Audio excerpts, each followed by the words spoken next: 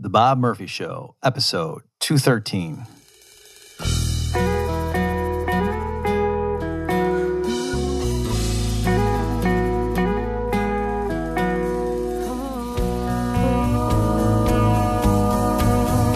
There's a tidal wave coming. What you gonna do?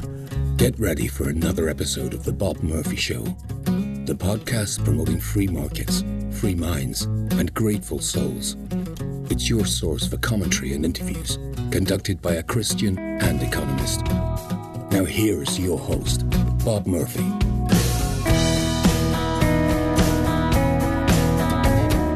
Hey everyone, welcome to another episode of The Bob Murphy Show. Today I am going to be giving you a quick introduction, or let's say commercial for, put it that way, of Mark Spitznagel's new book called Safe Haven, Investing for Financial Storms. So I was a consultant on this manuscript for Mark's book. I also was a consultant for his earlier book called The Tao of Capital, Tao being D-A-O. Just to give a little bit of the background. Well, you know what, folks? Hang on a second. Before I dive into the analysis, I wanted to mention two other quick things. First, my interview with Jordan Peterson finally dropped. We had conducted the interview back in May, but I think he must have done like a bunch of interviews back in May, and then, they release them once a week. So many of you were hounding me saying, when is this interview coming out? And I said, be patient. And now it's finally here. So I'll link to that in the show notes page. It was a 2.5-hour discussion largely about the work of Mises.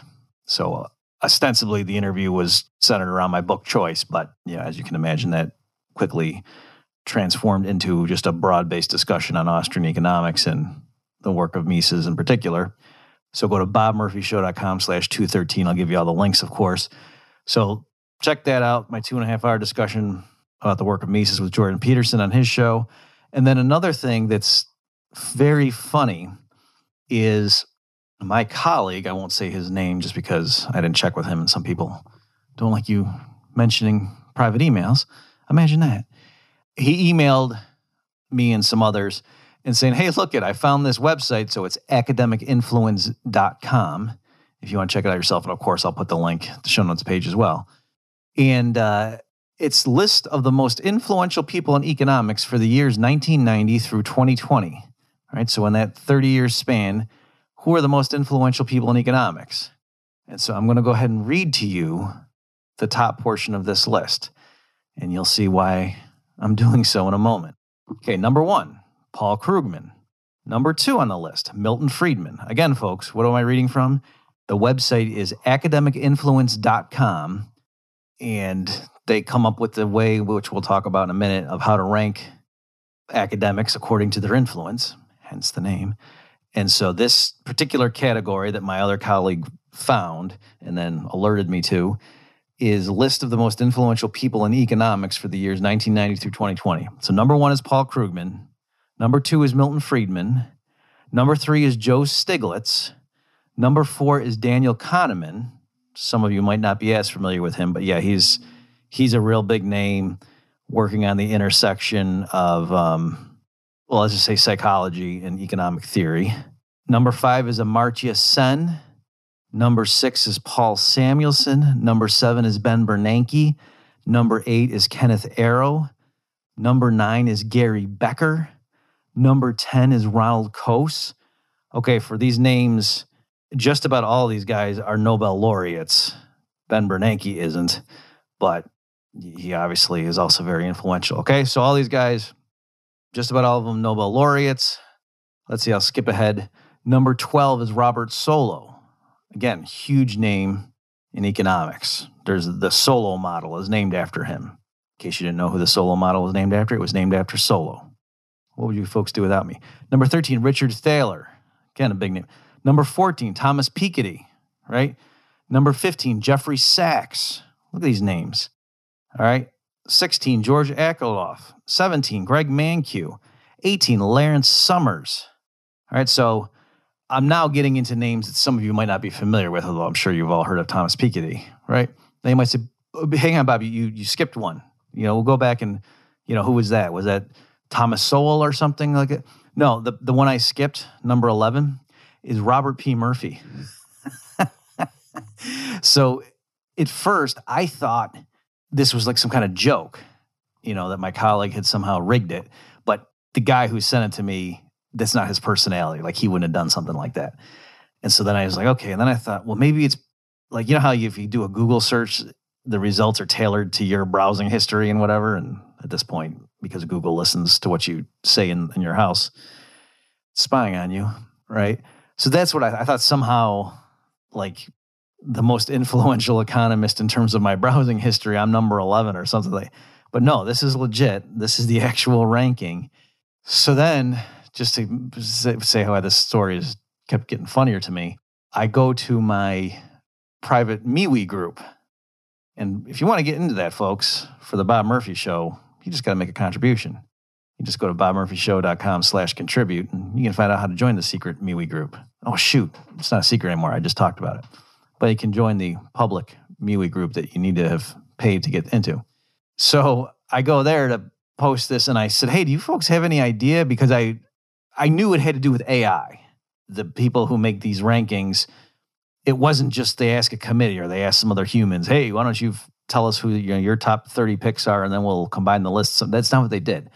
They somehow trained the computer to go assess academic influence somehow, and then this is the list that the computer generated. And so then I thought, oh, so maybe the computer, like maybe it knows something. So there's one sense in which I realize I have no business being in this list with these heavyweights, right? Like what have I published? That kind of thing. But then I thought, well, hang on though, because in my peer-reviewed work, I do, for example, have a piece that critiques Paul Samuelson. And I thought, in my mind, I crushed him. That's why I wrote the piece. I thought it was true. And so I thought, well, maybe the computers know that. And so like in their algorithm, just like suppose I only played 3 chess matches in my life, but the people I beat all 3 times were all grandmasters. Well, then I might have a really high ranking, even though somebody could say, that guy's barely played any games at all professionally, right? So that's what I was wondering, if like somehow the computers are saying, well, he didn't do too much, but every time he has dipped his toe in the water, he's crushed Piketty and Samuelson and Paul Krugman and da-da-da. And so maybe the machine thinks I am influential, or maybe it's like, looking ahead 3 years and it sees something that the rest of you aren't able to detect. So that I was half kidding, but I posted that in my secret MeWe group.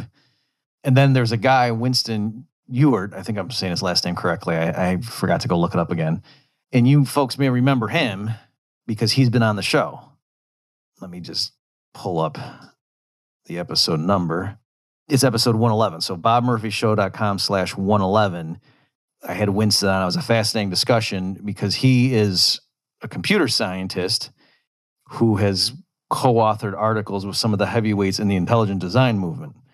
And so that's what we were talking about in episode 111 was Winston's own solo papers primarily, where he uses insights from computer science to shed light on whether there's a signature of intelligence in the structure of biological organisms, things like that. Okay. So I knew Winston knew about programming and how, computers work in AI, right? Because he works in intelligent design stuff as a computer programmer. So clearly he must know about artificial intelligence, right? And so I tagged him in the thread where I was just asking like, hey folks, this is kind of funny, but is it that the machines are dumb or really onto something? And then just a brief aside, in the early days of AI, they would do things like when they were trying to get like the computers to be able to recognize humans, they were trying to get the computer to learn the difference between men and women. All right. And I will omit any obvious trans jokes and stuff like that right now, even though I'm sure Matt Walsh types would say, oh, come on. All right. So they're trying to train the computers to understand the difference, to look at photographs and be able to tell the difference between men and women. And so what they did is they just fed it a bunch of photos of men and said, these are all men. And then they fed the computer a bunch of photos of women and said, these are all women, hoping it would just learn, right? So that's how, in some of these designs, like with neural networks and whatever, that's how the machines learn. Is it's not that the programmers set out to give a bunch of rules, because the point is that you can't tell a machine, here's 8 different rules to figure out the difference between men and women, like in terms of looking at them visually. that's not the way it works. You'd always come with counter exceptions, or you'd realize you'd codified something incorrectly. So you just give examples and then see if the machine can figure it out itself. I'm obviously going through this very quickly. So what happened was, after the initial training period, then they showed the machine different photos, and it got most of them right. But when they showed it photos of the Beatles, the machine thought they were women.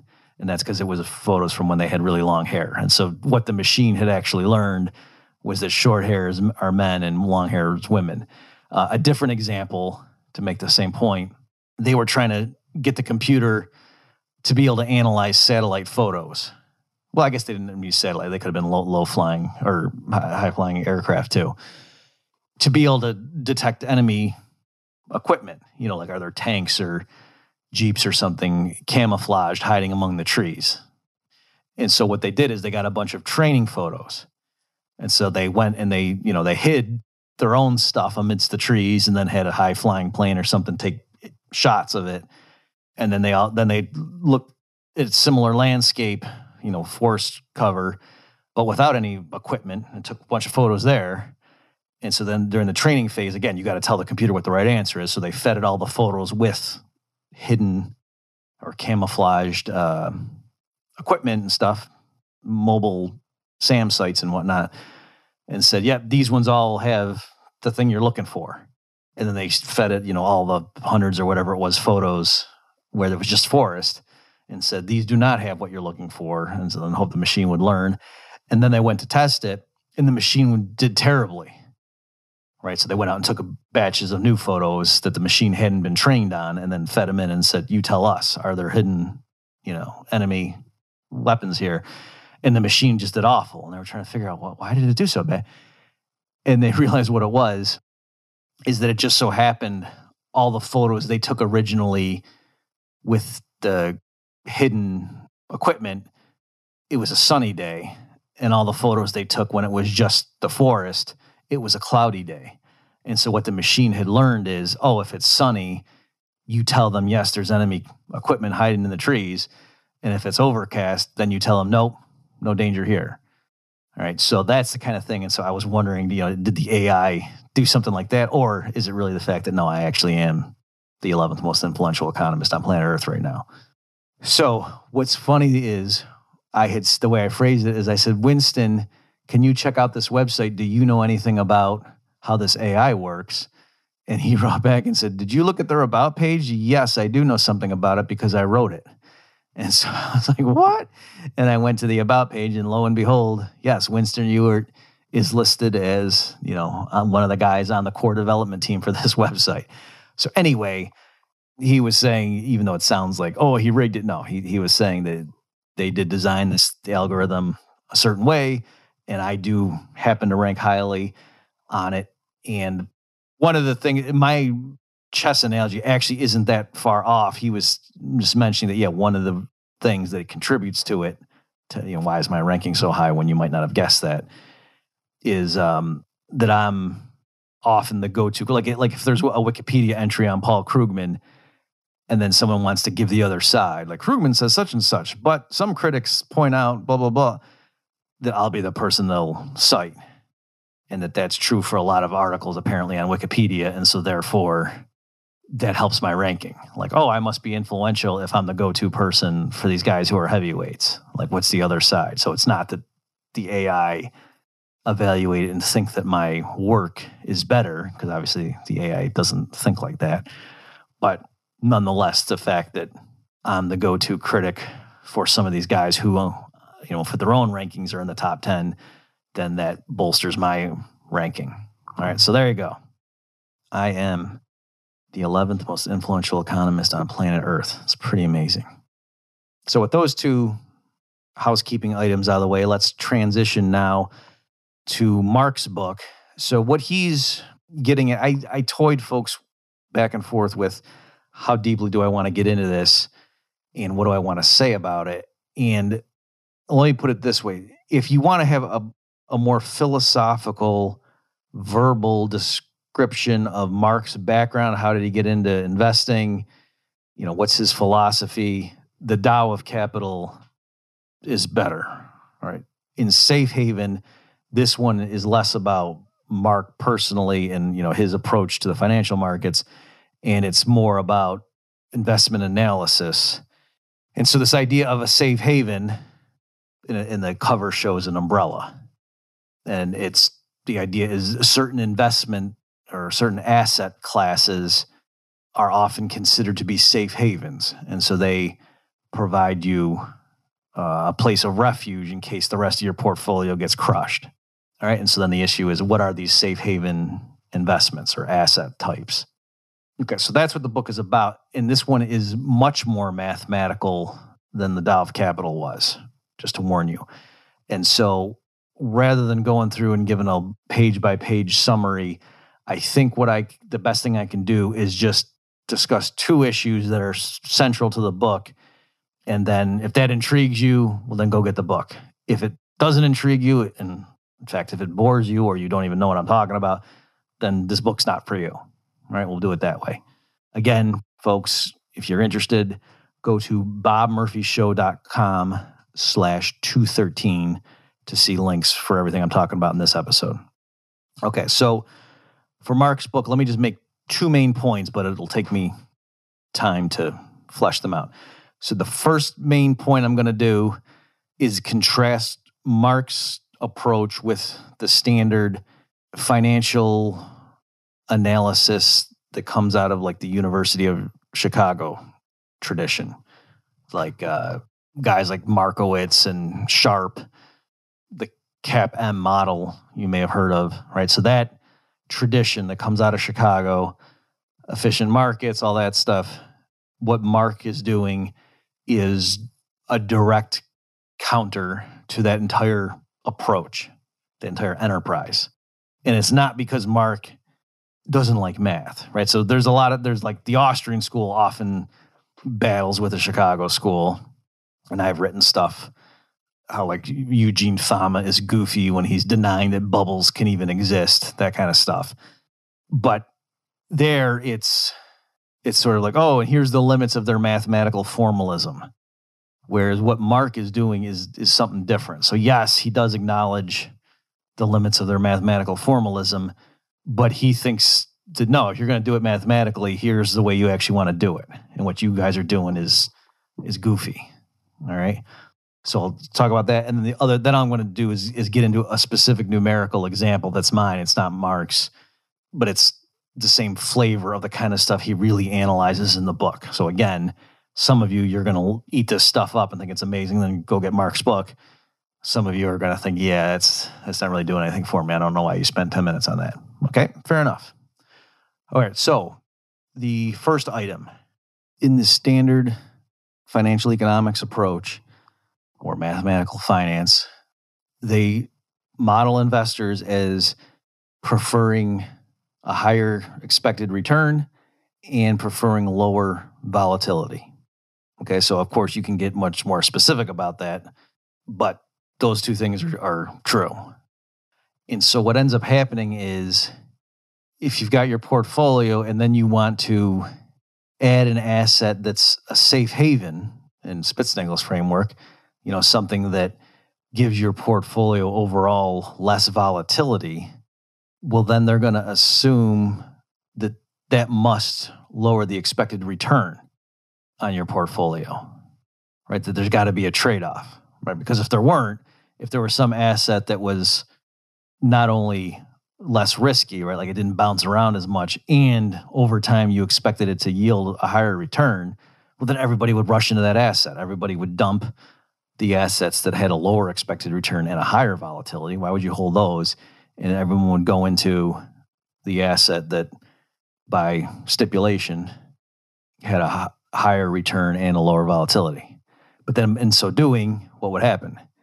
You would bid up the present price of that asset, thus lowering its expected return, right? Because if you think it's going to be worth $1,000 next year, and right now it's selling at $900, but then everyone wants to get into it and it pushes up the price to $980, well, now the expected return when it hits $1,000 next year is much lower than it was before. Okay, and so that's in equilibrium. They would say it must be the case that every asset is owned by somebody, And why would somebody retain ownership of some asset that had high volatility? Well, only if it had a high expected return. So maybe that's another way of getting at that result. If there's some asset that has a high volatility, nobody wants to hold it. Other things, they want to sell it for cash. And so since everyone's trying to sell the thing, it's a hot potato that pushes down its price until someone is willing to hold it because, oh, yes, this thing has a high volatility, which I don't like, but it's also got a high expected rate of return, which I do like. And so that's why I'm willing to hold it. Okay, so that's the standard approach. And there's a certain logic to it. It makes sense, right? Okay. That's why, for example, stocks have a higher expected return than bonds. Certainly in models, you could say, is it true in the real world? But certainly in a theoretical model of the stock market, or let's say the financial markets, where there's stocks and bonds, and stocks are more volatile than bonds are, it's got to be the case in these standard models that holding a stock gives you a higher expected return than holding bonds, right? Because there's got to be some benefit to offset the extra volatility, to compensate you for the extra risk involved in holding that thing as opposed to a bond. And so that pushes down the stock price and it pushes up bond prices, which reduces their yield, right? Okay. So that's the standard approach. Spitznagel rejects that. He says it's wrong to think that incorporating a safe haven asset into your portfolio lowers your long-run expected return, which is an implication of the standard approach.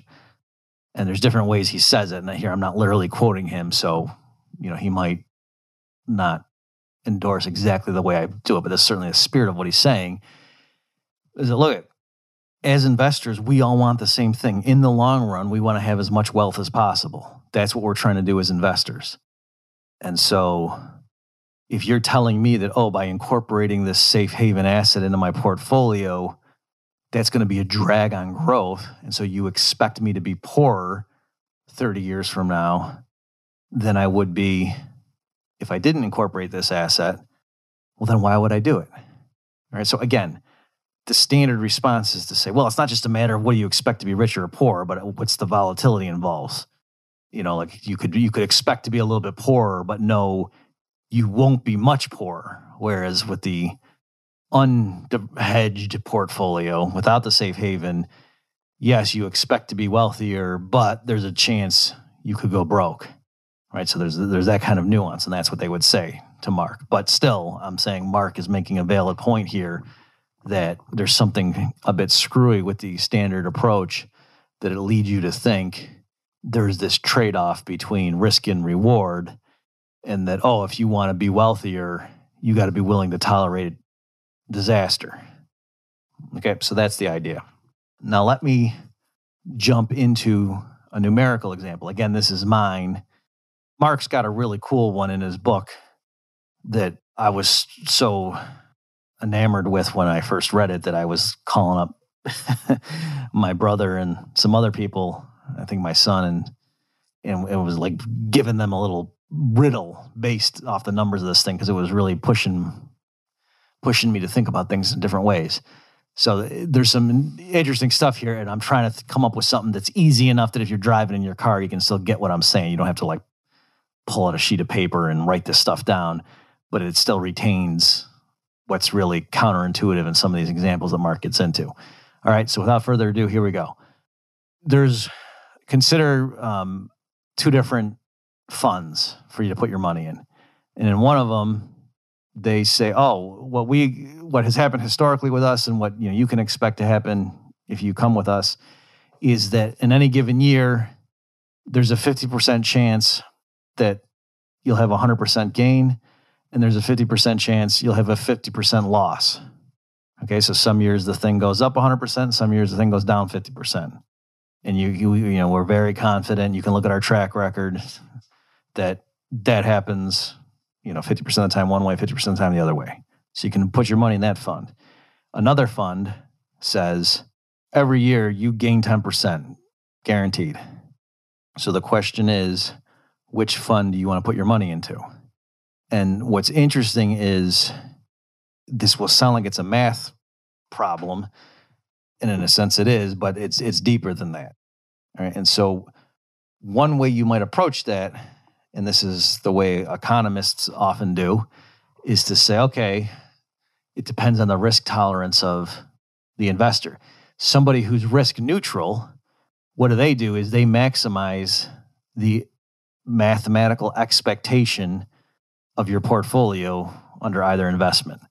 And they take what's called the arithmetic mean. And so if you're using the arithmetic mean, what does that mean? It's what you probably think of as taking the average of something. Is you add up all the individual elements and then you divide by the number of elements, and that's the average amount. That's the mean. Okay, and so the arithmetic mean. And so in this case, let's just assume there's 4 years. And so it goes up 100%, it goes down 50%, it goes up 100%, it goes down 50%. So if you add those up, what do you get? Plus 100 minus 50 plus 100 minus 50. It's up 100% cumulative over the 4 years. And then you divide by the 4 years, that's 25% on average, right? And so this fund could plausibly advertise and say, on average, our fund returns a positive 25% per year. Now, again, it's not consistent. It's not every year it's 25% up. Some years it goes up 100%, and some years it goes down 50%. But on average, it goes up 25% a year.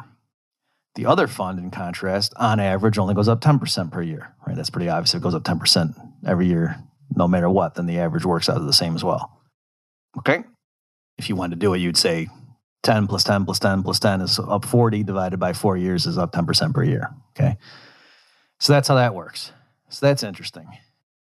Now, another approach is to take the geometric mean. And this is a criterion that happens to line up mathematically with what's called the Kelly criterion for how the optimal wager size you should use, things like this. And there's a lot of people who think that maximizing the geometric mean is the way to go. That you should, if you're faced with a choice among assets, you should pick the one that maximizes the geometric mean of your returns, so your sequence of returns, not the arithmetic mean. So the reason I'm picking these numbers is they're pretty easy to illustrate the distinction between the arithmetic and the geometric means. Okay, so so now what does the geometric mean? The first hedge fund or investment fund, the geometric mean, the way you did it is you multiply the numbers together and then you take the appropriate root. So if you had two numbers, instead of adding them up and dividing by 2, which was the arithmetic mean, with the geometric mean, instead you multiply them together and then you take the square root. All right, and with 4, you multiply the 4 numbers together and then you take the quadratic root. All right, the fourth root. Like you raise it to the 1/4 power. Okay? So the first one, you could do it, you'd be like 2 times 1. I'm doing the gross amounts, so that's easier. 2 times 1/2 times 2 times 1/2, like that. And so that works out to what? It works out to 1. You take 1 raised to the 1/4 power, that's 1 again. And so the net gain is 0% per year. The other investment goes up 10% per year. And so it's, 1.1 times 1.1 times 1.1 times 1.1. Then you raise that to the 1/4 power, it pops out at 1.1. So 10% net gain per year. All right. So again, under the arithmetic mean approach, the first fund gives you 25% a year on average. The second fund gives you 10% a year on average. So clearly you'd want to invest in fund A. Under the geometric mean approach, the first fund gives you a 0% cumulative average growth rate on net, whereas the second fund gives you a 10% cumulative annualized growth rate. So you'd prefer the second investment if your criterion were to maximize the geometric mean, not the arithmetic mean. Okay, so this seems like, okay, great, Bob, you're just giving us some math. Why does this matter? What's the relevance? So the way in standard mathematical economics they would handle that is they would say, oh yeah, see, the first fund actually will, on average, deliver you more money, will make you wealthier, but it's much riskier. And so people, again, other things equal, prefer a higher return but lower risk. And so that's why we need to know the person's risk tolerance. And that if you imagine so it's kind of the difference between like the insurance company and the insured. If you're taking out fire insurance, it's not that the company's either ripping you off or you're ripping the company off. It's a win-win exchange. And the way we model that as economists is to say that you as a homeowner, you're very risk averse. You would much rather, like let's say you have a 1 in 100, or let's say a 1 in 1,000 chance of your house burning down, and your house is worth $200,000. You'd much rather suffer the $200 loss for sure in the form of a fire insurance premium than to take a gamble that there's a 1 in 1,000 chance of you losing $200,000. But the fire insurance company has thousands of people like you on its books, and so it's not a gamble to the insurance company. It's not uncertain at all. They can be quite certain in a given year that this is going to be what they're going to pay out in fire damages. And so if they're actually charging not $200 a year for you, but $250 or something, so they're charging you more than the actuarially fair premium, that's why they make money, because they take in more in premiums than they pay out in claims in a given period, and they can be pretty sure that's going to happen. Whereas all the homeowners, again, they lock in the certain loss of the premium to remove the small probability of a catastrophic loss. And so that's why in utility terms, they're better off. In utility terms, the fire insurance company's off. So it's a win-win exchange. Everybody's happier. And that's why fire insurance is a good thing socially in terms of standard economics. All right. So that's how economists then that's the framework they would deploy to analyzing those two investment funds that I talked about. And they would say, yeah, if you were risk neutral, meaning you didn't care about volatility, that first one actually makes sense. And the way to motivate that is, imagine you've got $1 billion to invest. And the way you actually do it is you delegate and you pick 1 million of your agents and you give them each a suitcase with $1,000 in it. And then if they are randomly jumping in and out of that first investment fund, if you think about it, after a year or two, if they're doing that versus you have them jumping in and out with their suitcases of $1,000 each into that second fund, your agents collectively will have more dollars if you send them off into the first fund than in the second one, or at least you would expect them to if you do the math, right? And the way to see that is any given person shows up with a suitcase with $100 or $1,000 in it. There's a 50% chance it goes up by 100%. So there's a 50% chance of winning $1,000. And there's a 50% chance of losing 500, right? Because if it goes down 50%, then you lose half of it. There's 1,000 in there, so you lose 500.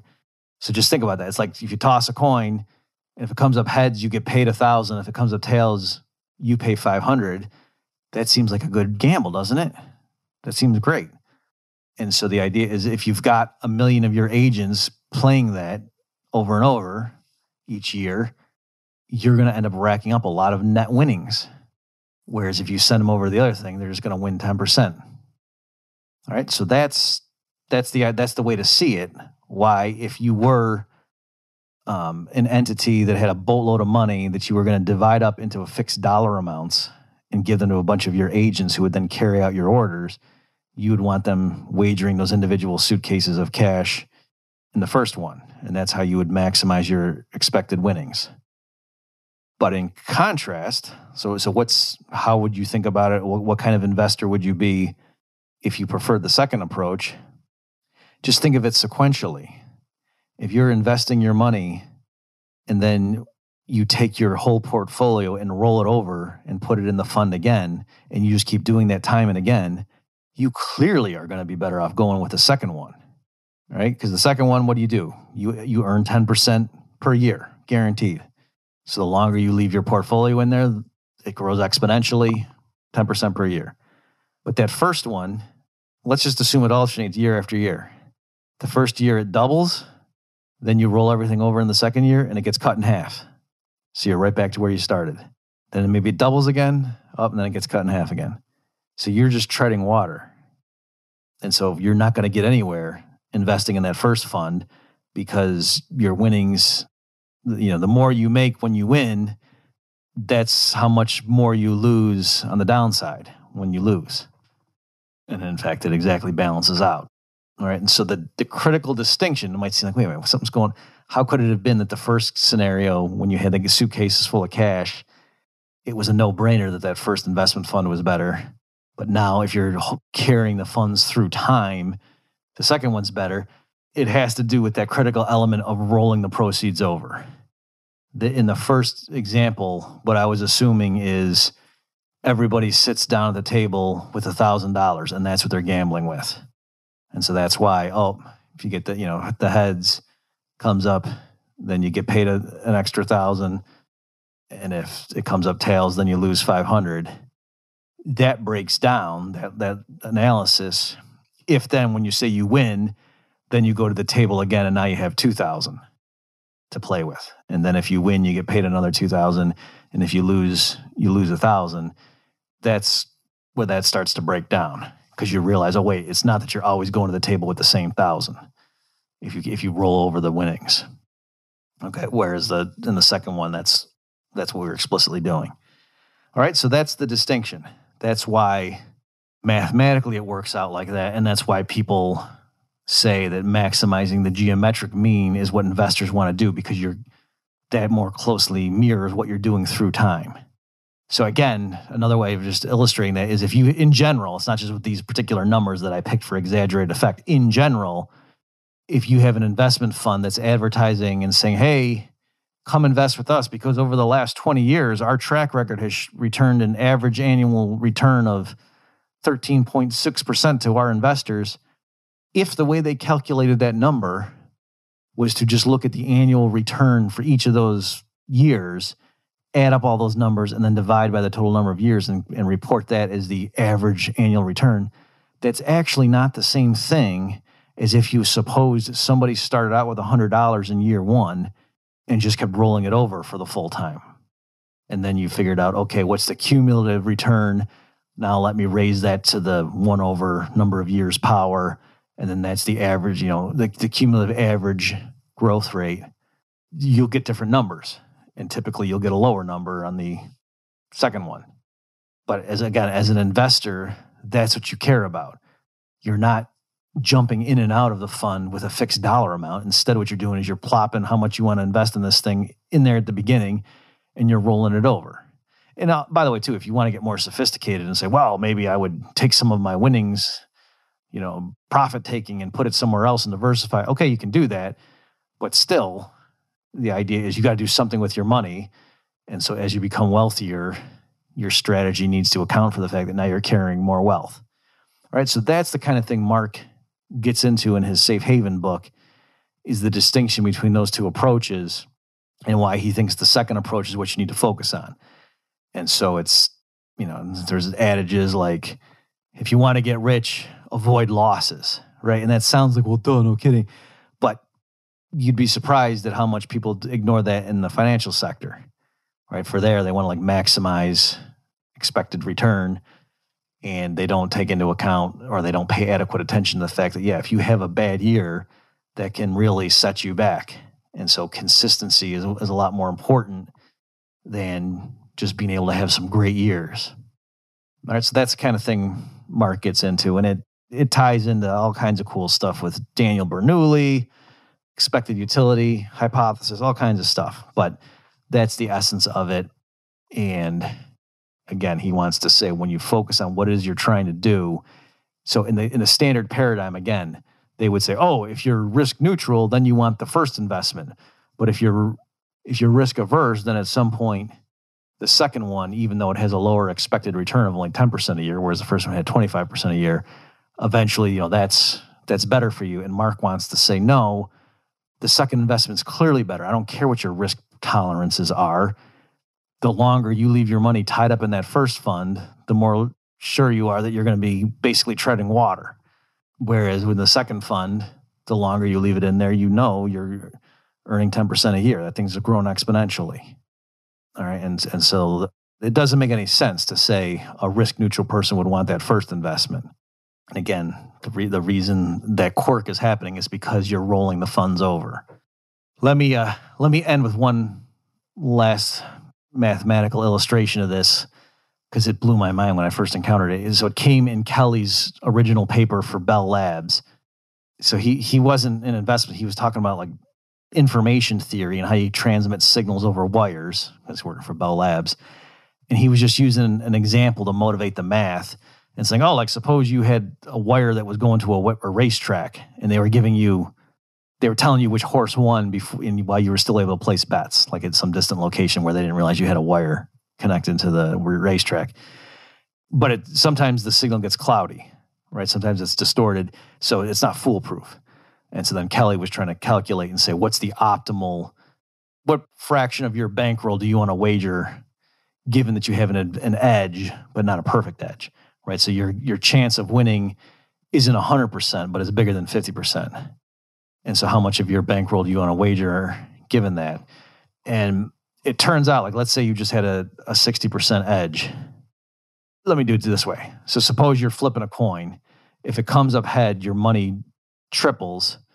If it comes up tails, you lose everything. And you're just going to keep playing that game. And the question is, each round, how much of your bankroll do you want to wager on that coin toss? And so what's interesting is you maximize the expectation of your winnings if you bet everything, if you just keep letting it ride, even if you're going to play it 1,000,000 times in a row. Just the strategy that says every round, if I'm still alive, just bet everything that it's going to come up heads again. And that ex ante maximizes the mathematical expectation of your terminal wealth. And the reason is, in case you're like, what? That's impossible. The reason is because the chance of you getting another head, it keeps getting cut in half. But because your payout more than doubles each time, when you do the numbers, when you say, okay, what's the probability of this outcome times my earnings in that scenario? And then you add them all up because that's what the mathematical expectation is. Like if there's 16 different outcomes, you say, okay, in this outcome, how much do I get paid? Then, in this outcome, then you add it all up. So you do the first one divided by 16, the second one divided by 16, and you add them all up, and then that's the expected payoff.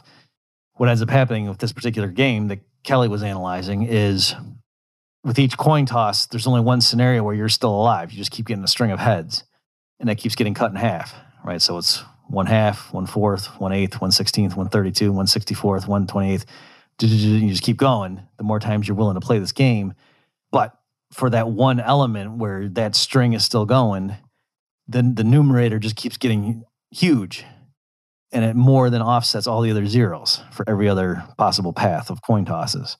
And so that's why when you sit back and you analyze and you say, okay, for the 1,000th coin toss, by the time I get to there, what's my expected terminal wealth? There's one term in there that's got a humongous numerator, and then it's divided by whatever that number is going to be. And then all the others are zeros. And so still, that's a big number. So what's the problem with that, Kelly pointed out, is yes, letting it ride on each coin toss is the way to maximize the expectation of your terminal wealth. But it's also a correct thing to say mathematically that the longer you play that game, if you're letting it ride each time, the probability of you having $0 goes to 1. Right? So the longer you play that, if you keep letting it ride, because once it comes up tails once, you're dead. They take all your money. That's how the game works, remember? So you would think clearly that's not the right way to play. You would think there must be something wrong with just saying, oh, pick the strategy that maximizes the expectation of your terminal wealth, because by doing that, the probability of you ending up with $0 goes to 1 the longer you play. Okay, and the reason I'm saying that, it might sound clunky to some of you, is in this kind of math, there's a distinction between saying something will happen for sure and saying it happens with probability 1. All right? So that kind of thing is partly what Mark is getting at in his book, even though the examples are different, is just to show it matters there. And yes, the way the economists would handle that would be to say, oh, if you're risk neutral, then do the first thing. But if you're risk averse, then you might not want to bet everything. And guys like Mark want to say, no, it has nothing to do with your risk tolerance. I don't care how much, it's stupid to let everything ride because the probability of you having any money goes to 0. Why would you do that? All right. So it's not that you're taking a gamble, but it's risky in his framework, right? He's saying, no, what you want to do is pick the strategy that maximizes your long-run growth rate. All right, and there, I'm speaking a little bit loosely because it's stuff like it maximizes the expectation of your average growth rate and things like that, and to get precise mathematically about what it is you're doing. But the point, as I hope that example illustrated, you can exaggerate these things to understand where the people are coming from who really like that criterion of maximize the geometric mean of the sequence of returns. That it's not like the economists say. It's not that you need to know somebody's preferences. Just say, no, the only preference I need to know is, do you want more money or not? And then do this strategy, because in the long run, this is what gives you the most money at the end. And again, it has to, when you think through why that is and other strategies that don't, it comes back to, because the other strategies along the way, you hit a big loss and that sets you back. And so if you're carrying your wealth through time and always having to invest it in something, then, you can't just take your wealth off the table, as it were. You're still putting it somewhere. So that's kind of a Misesian point too. And so when you think like that and realize you have to carry stuff through and you got to be consistent, then you want to pick the strategy, again, that maximizes the geometric mean, not the arithmetic mean. All right? So I'll stop there. Again, the book is Mark Spitznagel, Safe Haven, Investing for Financial Storms. You can get links to that book and everything else I've talked about at bobmurphyshow.com/213. I'll catch you next time. You've just experienced another episode of The Bob Murphy Show, the podcast promoting free markets, free minds, and grateful souls. For more information and to subscribe to this podcast, visit bobmurphyshow.com.